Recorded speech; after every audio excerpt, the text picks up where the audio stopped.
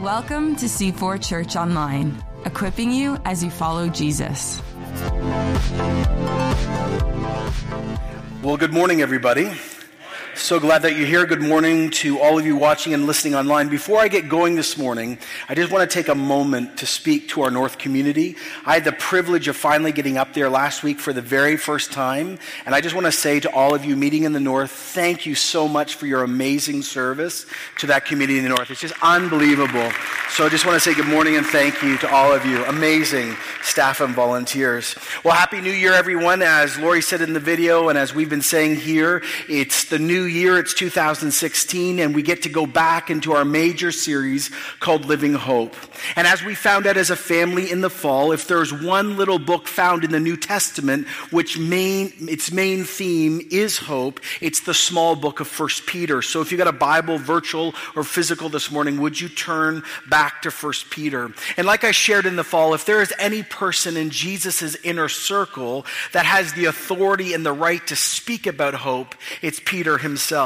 Remember his story? I mean, Peter is a man who truly experienced hope. His own story is hope-giving and hope-inspiring and hope-producing. If God could use and change Peter after his over-promising and under-delivering, his rejection of Jesus, his blaspheming of God, his foot and mouth problem, then we all have hope sitting here today, because if God could change Peter, he can use any of us also. But it's not just his story that matters as we get back into this series. We need to remind ourselves once again about the audience that Peter was originally writing to 2,000 years ago.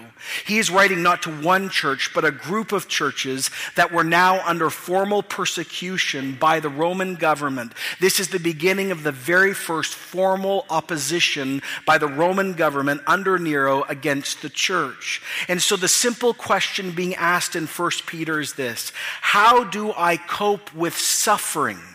And how do I cope with a world that seems out of control, and at the same time keep my hope shining bright and alive? I think it's just as relevant today as it was then. I mean, think about what we've heard over the last 4 weeks. We continue to have a massive problem globally out of Syria and Iraq, right? We've got terror cells. We have a country that was testing a nuclear bomb this week. Like, we live in a world that is still full of suffering and actually very dark and seemingly out of control. And the question being answered, not being mused about, being answered in 1 Peter is this: how do I, in the midst of out-of-control situations and even personal suffering, how does the living hope I claim and sing about stay alive and real? Well, remember where Peter started. Before he actually got into the knit and grit of life and suffering and wondering, he took extreme amount of time to remind us of what God has done in us, over us, and through us. Remember, he was saying things like this: no matter your gender or your economic status, no matter what people have declared over you, since you now are a Christian and now you have living hope, you now know how God sees you and what God says lasts. And he said all these different things. He says that you're elected. Remember, he was writing to slaves who were actually bottom rung of society, who might never be free or might be free. But he said, you remember that the God of the universe actually chose you. It doesn't matter what your master says. It doesn't matter what's happened to you. God has chosen you and elected you. He's foreknown you before the beginning of time. He says to the whole Christian church in 1 Peter, you're sanctified right now, made good with God, covered and forgiven. You have been mercy drenched. You're newly born. And he says your resurrection, your physical resurrection, is guaranteed. He said that your faith is given to you and secured by Jesus. And he even said that God the Father is your own personal bodyguard who is watching over your faith. He says this is how heaven sees you.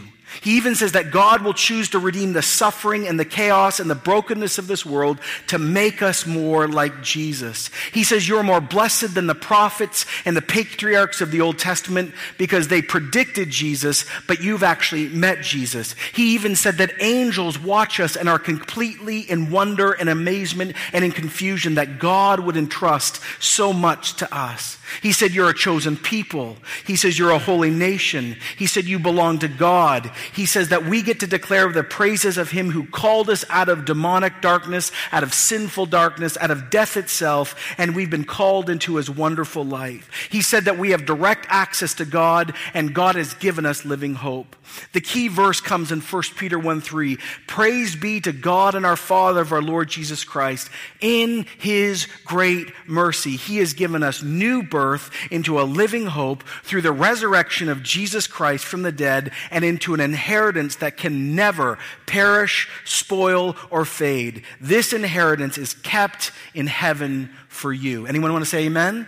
That is how heaven sees. This is what heaven has done for every single Christian in every single generation. This is the living hope each one of us has. And this living hope, by the way, is the foundation and is the eternal spring that gives us dignity, gives us a secure destiny, and gives us biblical determination to keep going even when the world goes sideways and even when we're suffering.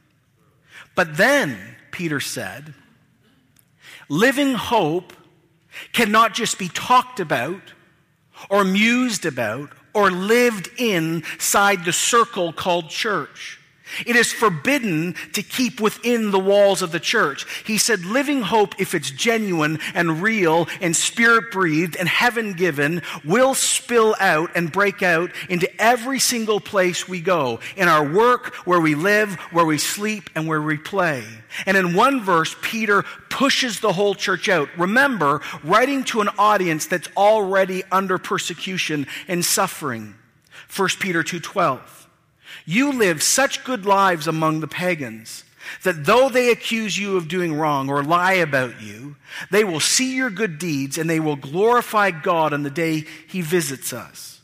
So Peter says, what does holiness, what does living hope look like in every situation? What does it look like to live such a good, godly life among non-Christians with 1,000 views, scientific views, religious views, sexual views, 1,000,000 views? How do we do this? And Peter says, well, the rest of the book or letter I'm writing you is the answer to that. He says, let me answer it this way. This is how, and remember we walked through this, he says, this is how a Christian is to interact with the government. And then he said, this is how slaves are to actually work with masters, and this is how masters are actually supposed to deal with slaves. Now today we address a new thing. This is how a spouse walks with a non-Christian partner. Now, as we found out just before Christmas, Peter says there is one word, though, that encompasses the command of living a godly life. There is one word that summarizes godly living, holy living. It's the strongest expression of eternal living hope. It's a shocking word. It's a jarring word. It's a difficult word. It's the word submit. Submit. Now, submission is not a popular term in our culture. We are independent. We are the ones who will determine our own destiny. If we get enough education, right? We've been taught this our whole lives. But let me just give you the basic definition of submission. Submission means to subject yourself under another person according to the, we hate this, order of that relationship. And Peter is saying something deeply countercultural in his time and in our time. He actually says, you want to know the secret of a Christian life? You want to know what a normal Christian life looks like as you're walking in darkness and among many others who disagree with you? He says the strongest outworking of fearing God, the best way to love other people, the best way to walk in the love of God is to have your life, my life, our lives actually molded by this one word, submission. Submission to the lordship of Christ. We sang it here this morning in this context. We said, nothing is hidden. Really? Submission to Christ. Submission to God's love. We don't just say, yeah, we're elected for known. No. We build our identity and our value in what God has declared over us. Submission to the fear of God. We believe as Christians we're going to give an account. Submission under God's word. God's word is the final say for faith, life, and practice. And then Peter says, and submission to those that God has placed over us. Now, I've shared this every single week when I've preached on this. Submission does not mean blind and unchecked conformity and utter submission. It does not mean unthinking adherence, but it does mean what it means. Submit. Now, why would any single one of us ever consider such an un-North American ideal? Well, he has already taught us it's for the Lord's sake. For Jesus' sake. If you're a Christian this morning, you believe you're going to give an account on Judgment Day on how you've treated everyone else. So God has asked you to submit. And as we're about to see again today, submission isn't just about our walk with God and our trust with God. It actually is directly connected to actually seeing other people meet Jesus. In other words, the countercultural call in Living Hope is this. We give up or we lay down our rights. We choose to become second so other people can move from haters to worshipers. But at the core, every time we see the call biblically for us to submit, it is to imitate the one we supposedly sing to, know, and walk with. We want to be like Jesus, we say. Well, what is the largest characteristic of Jesus? Jesus submitted to the Father. He says in John, I did nothing except what the Father told me. And look at his trials. Even when he was being falsely accused, he submitted himself into a situation for our redemption. So now we come to the next group that Peter is writing to in his context. He's writing to a very vulnerable group of people living in that time in that society. Now he's addressing wives. But more than wives in general, he's addressing women who are married to non-Christian husbands. So they both were non-Christians, and then somewhere along the way, the wife has met Christ and the husband has not or will not. Now, context is king this morning, and everything I'm going to say needs background. In Roman times, a woman would adopt not only the social circles of her husband, mandatory, but the faith of her husband also. She could have a side faith or a private faith, but the public religion of the family was the husband's choice and the wife had no say. So let me put it in a very modern context. If your husband's an atheist, you're an atheist. If your husband's a New Ager, you're a New Ager. Husband's a Buddhist, you're a Buddhist. Period. That's how it goes. Who he worships, you worship. Now, there are two groups of Christian wives getting this letter for the first time. You've got Jewish women and non-Jewish women who've both met Jesus and now are in the church community, and he's writing this letter. Let me give you the background to both because it really matters as we get into this. Ben Worthington, a very famous New Testament scholar, gives us the best summary of the plight of Jewish women in that time. He said the dominant expression left by our early Jewish sources is a very patriarchal society that limited a woman's role and functions to the home. And it also, beyond that, severely restricted their inheritance rights, their choice of relationships, who they could hang out with, and their ability to pursue religious education or fully participate in the synagogue, and also their freedom of movement. They had to ask permission if they could go anywhere. Now, while it would be wrong to think that everything was bad for women in the Jewish world, it would not be wrong to think that their world was highly restrictive, patriarchal, and clearly debilitating to the development of a woman's gifts. And so certain women who have now declared that Jesus is Messiah are living with husbands in that context. Now, in the same church, sitting beside them 3 chairs down, are some Roman women or Greek women who have a very different experience. Scott McKnight, another scholar, gives us the other side of the coin. He said women in the Greco-Roman world, on the other hand, were actually in most cases much better off. But what women could or could not do depended on location and culture. So, wives of citizens in Athens basically had the same amount of freedom as Jewish women, but for different reasons. Well, women in Asia Minor, modern Turkey, where Peter's writing some of this to, had much more opportunity to pursue their own interests. Women were engaged in private business, served in public office, had predominant roles in faith. They were able to vote, hold public office, and Roman society in particular actually allowed more property rights for women, permitted greater leverage with divorce and marriage situations, and encouraged more education for women. So here's the deep, very practical question that Peter's trying to work out. So you've met Jesus, and your identity's rooted in Jesus, and you have living hope, but you're going home to a husband that does not believe in the same God you do. And he's now writing to a diverse audience of women. What do? Now, I'm sure that many husbands were discouraging their wives for worshiping Jesus, let alone going to church. Some might even be abusing them or threatening them. So Peter's response under the power of the Spirit is shocking and goes in a direction none of us would expect. The very first thing that Peter is about to say as he's writing this letter is, you as a wife are God's chosen missionary to your husband and your family.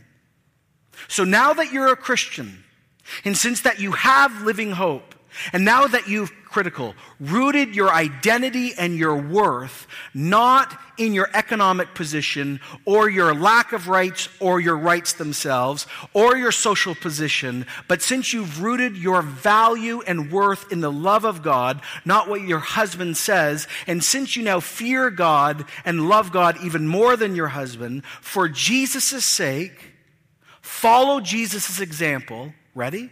And submit to your husband. We're going, hold on, that's not the right strategy. 1 Peter 3:1. Wives, in the same way as I've talked to everyone, citizens, slaves, masters, submit yourselves to your own husbands, so that if any of them do not believe the word, the gospel, they may be won over without words by the behavior of their wives when they see the purity and reverence of your life. Win over your husband, not by direct confrontation, but by your deep transformation in your own life. Remember, you're not Jesus, but he is only going to see Jesus probably through you. Now, let me just stop for this morning. I'm going to stop lots during this message because I don't want 5.3 million emails this week. Let me tell you what this does not mean, because this has been preached very badly many times. Let me explain what this does not mean. I love when another pastor simply said it this way. This does not mean that if your husband asks you to abandon the Christian faith, you must. You actually must do the opposite. No. This does not mean that if your husband ever asks you to sin, you must sin. You never sin because you fear God more than your husband. This does not mean that if your husband says that you must agree with him, you have to agree with him on all things. You can present a different view. It does not mean that if your husband is unfaithful to you, you are left without biblical recourse. It does not mean that if your husband is physically abusing you or abandons you through incessant verbal humiliation, you must remain quiet in the home and accept daily cruelty of the relationship at all costs. Absolutely not. This is not what is being taught here. But he is saying, as a general principle, he is saying that you are called, if you're married to a non-Christian spouse, to win your husband over by Jesus' deep transformation of your own life. Now, the book of Proverbs, the book of wisdom, is profound. And it says this: it is better to live on the corner of a roof than share a house with a quarrelsome wife. It is better to live in a desert than with a quarrelsome and nagging wife. Now, I'm so glad no man just said amen, because you'd be an idiot. Right? And by the way, read Proverbs. There's a lot for you boys. There's a lot for us. But this is what Peter's saying. And by the way, that's true. And he's saying that can't mark you as a Christian woman at home, married to a non-Christian spouse or not. This is critical. Don't let your talking about Jesus be like a dripping tap that pushes your husband away. It's interesting. When I've talked to spouses married to Christians, one of the things they complain about the most is the incessant assault by Christian spouses to convert them, to the point where it has turned them off from any conversation. Don't be nagging about Jesus. And by the way, not just about Jesus, don't be quarrelsome, Peter says. Instead, you want to win him over? Question one, do you want to win him over? And if you want your husband to have eternal life and the good news of Jesus, let him see the purity and the reverence of your life. Be holy. Be radically different with how you now treat sex and money and power and relationships and entertainment. How you speak matters. How you don't speak matters. Your body language matters. How you treat your husband matters. How you treat family and others matter. May your life, Peter says, be so holy that when your husband says something out of anger, or dismisses your faith, or other people lie about your faith, or accuse you of something, your life and beliefs will prove them wrong in the long run. Turn your husband from a hater to wonder and worship because he sees that you have become actually different. Evangelism, telling other people about Jesus and the good news that is the best news, is directly connected to the carrier, how we live our life. This is what Peter, by the way, has not just said to this group of women. He said this to all of us. Remember when talking about the government, 1 Peter 2:17? Show proper respect for everyone, love the church, fear God, and honor the emperor. He says, look, you got to respect your husband. You got to love the church, and you only fear God. See, this is how we as Christians disarm criticism, undermine suspicion, show the gospel. And it's like this: submission and respect, not protest and yelling. So you honor your husband and you fear God. By the way, this Christian worldview is so dangerous. Because already, I don't know if you've caught it now knowing the original context, the Christian worldview shouts no to men dominating women, yet at the exact same time asks women to lay down their rights for the sake of the gospel. See, this letter is so subversive because it says a wife can choose to follow Jesus and be part of the Christian community no matter what her husband says, no matter his social circles, and no matter his views. So she says, no, I will go to church. No, I will follow Christ. No, I will not worship the God you worship anymore. Yet at the exact same time, she is called to submit in all sorts of other ways so she can win her husband over to Christ. And really, the great question Peter is asking to this group of women and to some of you is this: what is more important to you, your rights or eternal life? Well, Peter keeps going on and he outlines and demonstrates how this is done.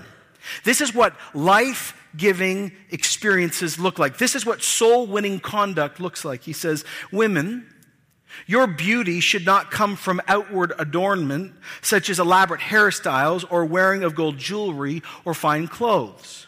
Okay, let's stop in another context. Is this saying that a woman is sinning if she ever braids her hair? Most of you are in trouble at this moment. If any of you have jewelry, hell is like, what? I remember I had a friend in a church that taught this literally. And so she would come to school at 9 o'clock in the morning, put on makeup, and at 3 o'clock take it off so she could honor her parents and still have a life. That is not what God's heart is. Legalism never changes the heart. What he's saying, though, is what matters in the long run.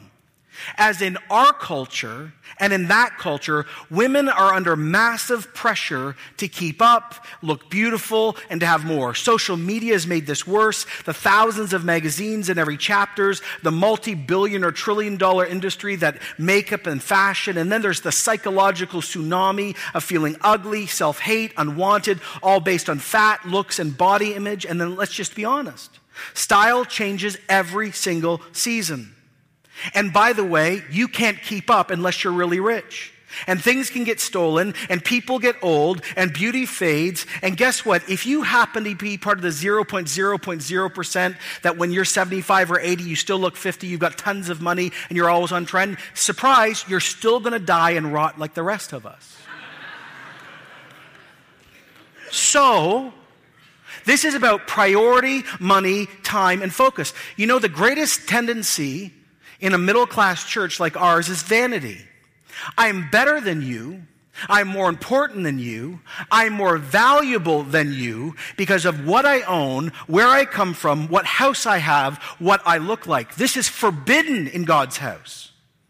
The point of this passage is not to command or legislate women to wear or not wear this. He is saying this: do you really want to attract your husband to Jesus? Then ask God where the beauty is that lasts. Because interesting, the Bible never says Tiffany, Burberry, or Coach ever.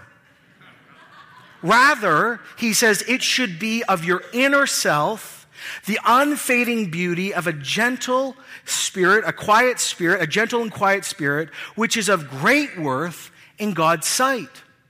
Ladies, he's saying, Spend most of your time fixating and dressing up your insides, not just your outsides.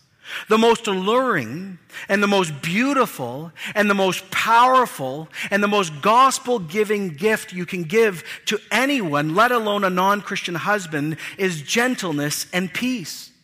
And by the way, this is for all women, not just women in this situation. Now, don't misunderstand this. Gentleness is another word for meekness. And I'm pretty sure that Jesus was meek. Meek is not weak. It is never used for people who are indecisive or timid. It means those who have great power keep it under control. It is putting someone else's interests over your own interests. People that are growing in gentleness and meekness never seek revenge, and they start shedding things like wrath and anger and violence and theft and brutality in their own lives, in business, and in their personal relationships, because they have experienced forgiveness. Not bitter, not vengeful, not nagging, not self-obsessed, and not a gossip. He says, if you want to win over your husband, be a woman of great meekness. And then he says, be also marked by a quiet spirit. This does not mean shut up. This does not mean don't talk. This means, there's another phrase for this, it means peaceable. By the way, you notice these are just fruit of the Spirit, right? Love, joy, peace, patience, gentleness. He says, be peaceful. Not rebellious, not restless, not always disturbing, never submissive. No, be the opposite. See, here's what Peter's actually been saying to all groups: slaves, citizens, wives, and he's going to address the husbands in a minute. The evidence and the power of the gospel is worked out when your life actually changes with those who are closest to you. Now, Peter looks back at some of the greatest women of the Old Testament. And he chooses Sarah as the example for this. She's considered one of the four mothers of Israel. You've got Leah, right? Rachel. And you've got Leah, Rachel, Rebecca, and Sarah. But this woman, Sarah, is the woman of promise. He says, for this is the way holy women of the past, who put their hope in God, in other words, not hope in things, used to adorn themselves.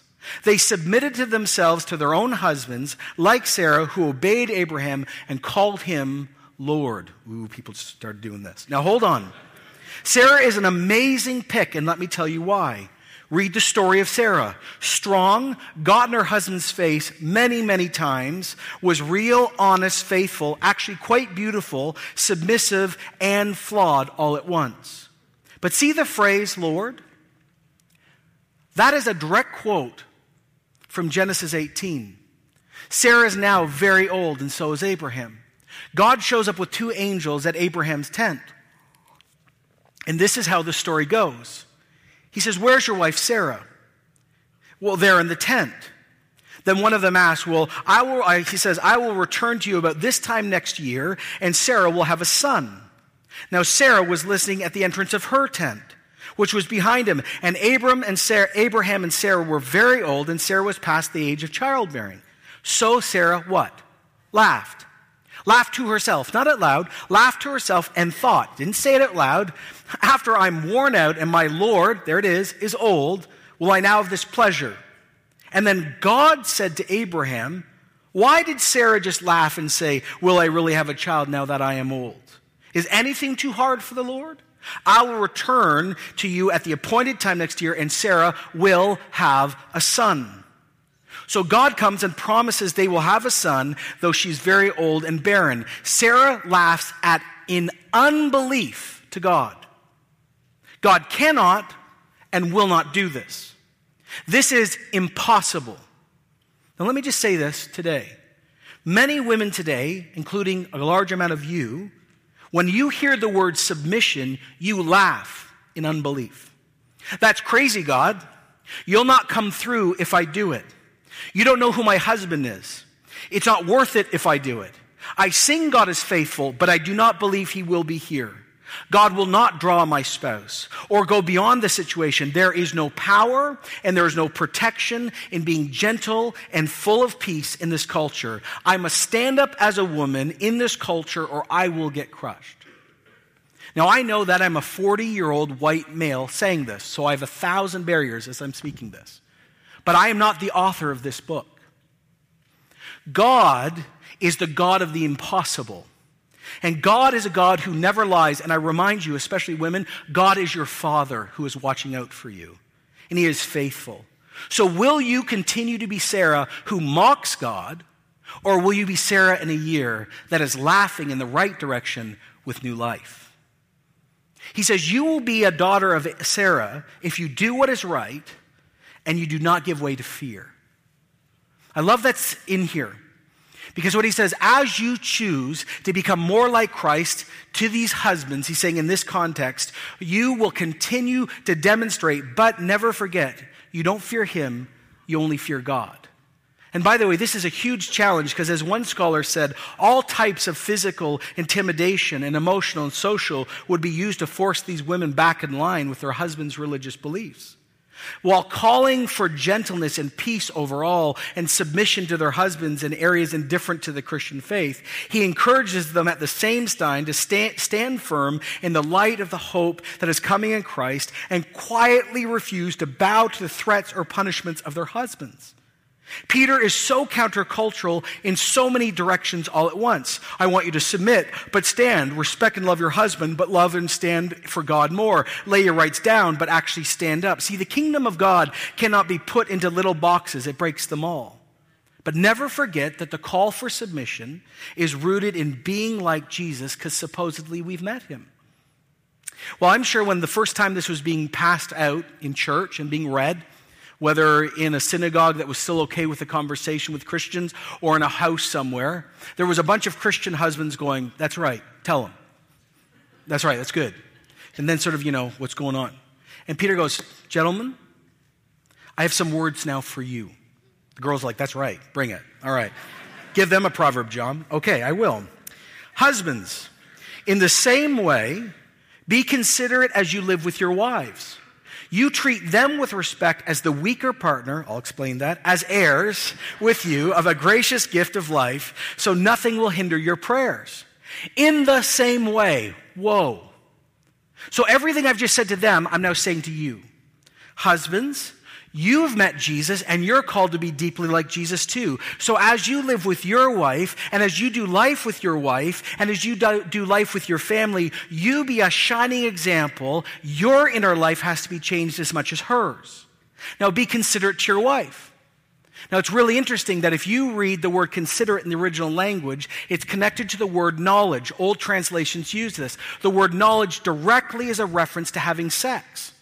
Peter's really bringing this on. He's saying, look, here's critical. I want you to love and honor and cherish your wife in all aspects, including sex. Men, if you're fixated on getting your needs met all the time, you are not obeying Christ. Jesus forms how you treat your wife. So whether you're in the bedroom having sex or just having breakfast or on your way to work or just watching Netflix or just doing life, you cherish your wife because God has commanded it.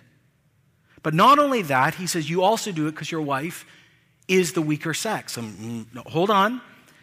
This does not mean women are morally or intellectually inferior. Look at what Peter just asked them to do. It has nothing to do with weakness. This is a general statement about physical strength and social standing in this culture. I think we all can agree, in general, men tend to be stronger than women. And since Peter has made a direct reference to the bedroom and sex, he is actually saying to them, you better honor your wife and never, ever physically and or socially hurt your wife. See, in that culture, you could get away with sexually hurting your wife or physically because in general, men aren't just stronger, they had more power. And here's what he's saying, husbands, you lay down your social rights and even your physical strength, not only because she's weaker, but here's something else. She has the same salvation you have. She's God's daughter, right? She's your sister in Christ, right? How are you treating God's very precious daughter? Let me bring it home this way. Gentlemen, if you're married, God, Yahweh, is your father-in-law. So when the father-in-law knocks on the door and says, how are you treating my daughter? Side note, I'm God, I know everything. Seriously, let this sink in. He says, you honor your wife because she is God's precious daughter. And she's a co-heir in Christ. She has the same spiritual position you do. When she prays and you pray, you walk into the same holy place. Jesus is her high priest and your high priest. She has eternal life. You have eternal life. She's seated with Christ in the heavenly realms too. Peter says, you want to know how serious our Father takes this? God would be so offended if you disrespect your wife that he just will stop answering your prayers. What? Yep, done. No, they can't be. Right there. Now notice it says prayers plural. A lot of scholars actually believe what's implied here is husbands and wives are praying together. And he's basically saying it would be very difficult to pray regularly with your wife if you're mistreating her. Anyone want to say amen to that, women? No, really, think about this. And he's saying if you do not treat your spouse as Christ intends it, your prayers supernaturally will be hindered. See, I think a lot of men stop praying because a lot of times they don't see answers. And a lot of times we're looking for the next sort of fix. How can I fix my prayer? What would make me pray better? Let me ask a different question. Maybe as men we should stop and look, if we're married, at how we're treating our spouses and see if the blockage is there first. Maybe this is the reason why prayer so much of the time is led in the church by women and men never show up. He says, look, the countercultural living hope thing that this whole movement's about, Christianity, is rooted in Jesus Christ. And Jesus Christ is the Son of God and God in flesh who is eternally praised and has all power. But he submitted to win the world. Are you willing to do it too? This is how you witness at home. This is how you witness as a citizen. This is how you witness at work. Power is not the be-all and end-all, nor our rights. The gospel is. It's what lasts. So let me ask you a question this morning. Are you married to a non-Christian? Are you married to a non-Christian? There's a whole group of you that you are. Now, whether it's a husband or wife, let me just share a few things for us this morning. This is God's perfectly timed message for you. In this season, in this moment, God, your Father, knew you needed to have this conversation. And God needs to do some heart work today. Here's the first thing. God needs to remind you, if you're in this case, or you know someone in this situation, he needs to relieve you of a pressure that you've placed on yourself or the church has officially or unofficially.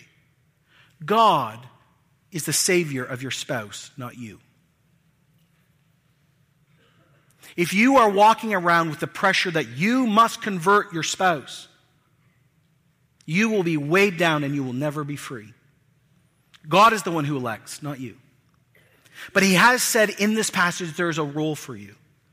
And the role is very interesting. He is asking you to make you like his son Jesus. Where you would literally say, Jesus, I would like you now to begin such a work in my life that I would be marked by meekness and gentleness and peace, whatever that looks like. And I want to be that person. And by the way, not just for married to non-Christians, this is a great prayer for all community, all women in our church. God speaks through his word and reminds you of the possibility of the salvation of your spouse. Some of you are wondering if it's ever going to happen. God is still sovereign. He reminds you that no matter what your husband or wife, if you're married, has said to you or spoken over you or spatted at you, you root your identity and your value in how God views you, not what they've said, passively or aggressively. And by the way, I want to remind you, it's very clear in this passage that God will reward you in eternity for your faithfulness in this most difficult of missionary situations. This is the call for you. For you to say, I want to become like Jesus to my wife or husband in a way that is impossible, but through his power can happen. That's the first thing. Here's the second thing. Husbands, our transformed life matters. Demanding and selfish, cherishing or kind. See, this actually is the litmus test. This might show how much living hope has taken root in us. It's interesting, Cloud and Townsend wrote a very famous book called Boundaries. A lot of you have read it. It may be an overstatement, but it's profound. He says, we have never seen a submission problem that did not have a controlling husband at its root.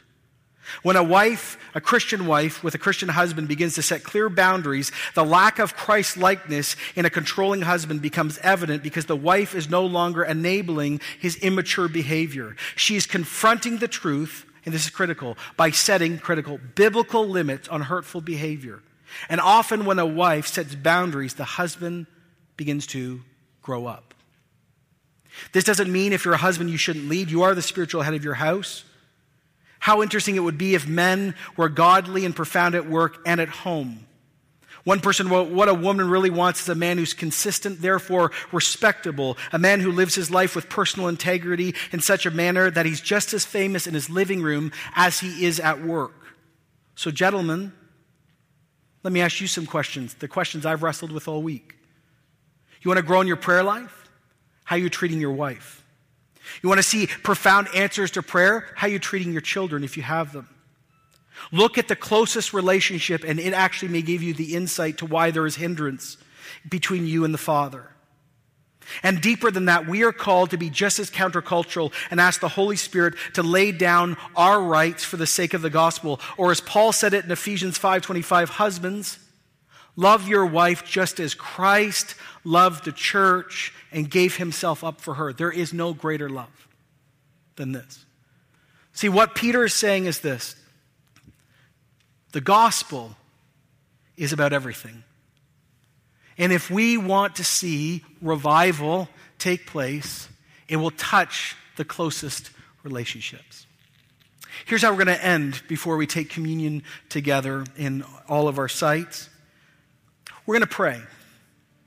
And here's how we're going to pray. I know there's going to be a lot of conversation in Connect groups this week, which is great.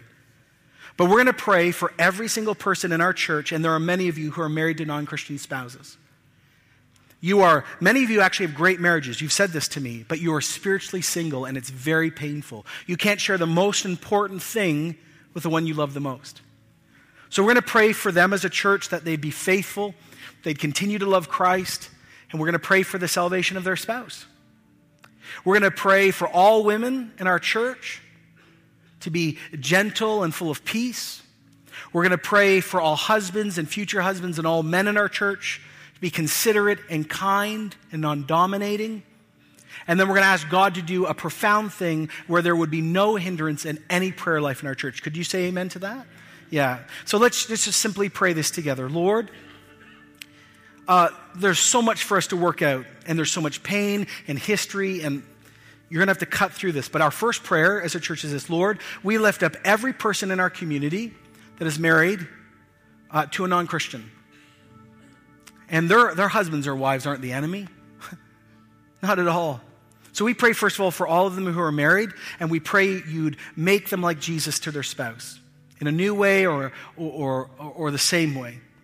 We pray for all the many people who actually don't know Jesus yet for 1,000 reasons, who are married to Christians in our community and right across Durham. And here's what we pray. Lord, save them. Save them, we pray, in Jesus. Nothing is impossible. No laughter.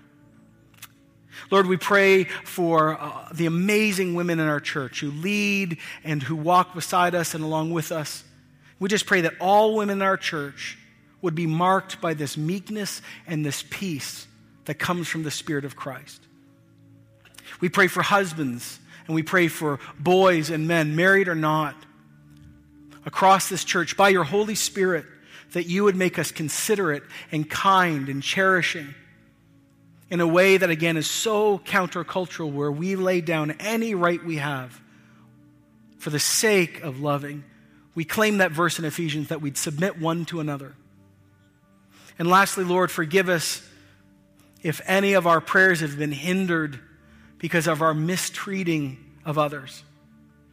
Lord, would you convict us, and would you begin to heal us, and may there be new power in our prayer when this stuff gets sorted out. Oh Lord, we welcome submission into this church. Lord, come and have your way among us. We ask this in the name of God the Father, and God the Son, and God the Holy Spirit. We all said, amen. We're going to respond with communion. Would you stand? It's interesting that we're doing communion today because, of course, it's the remembrance of Jesus' death and resurrection. It's the remembrance of our forgiveness. Everything that Peter sort of spoke over us, the scriptures said, are reminded here.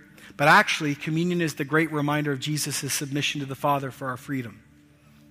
So we're going to invite you, if you are a Christian here today, you are welcome to come and take this and celebrate the death and resurrection of Jesus. This is a time maybe to ask forgiveness for sin, celebrate what God has done, agree with what God has been speaking through his word this morning. But the scriptures are clear. If you're not a Christian, please don't take this yet because you do not know the one it memorializes.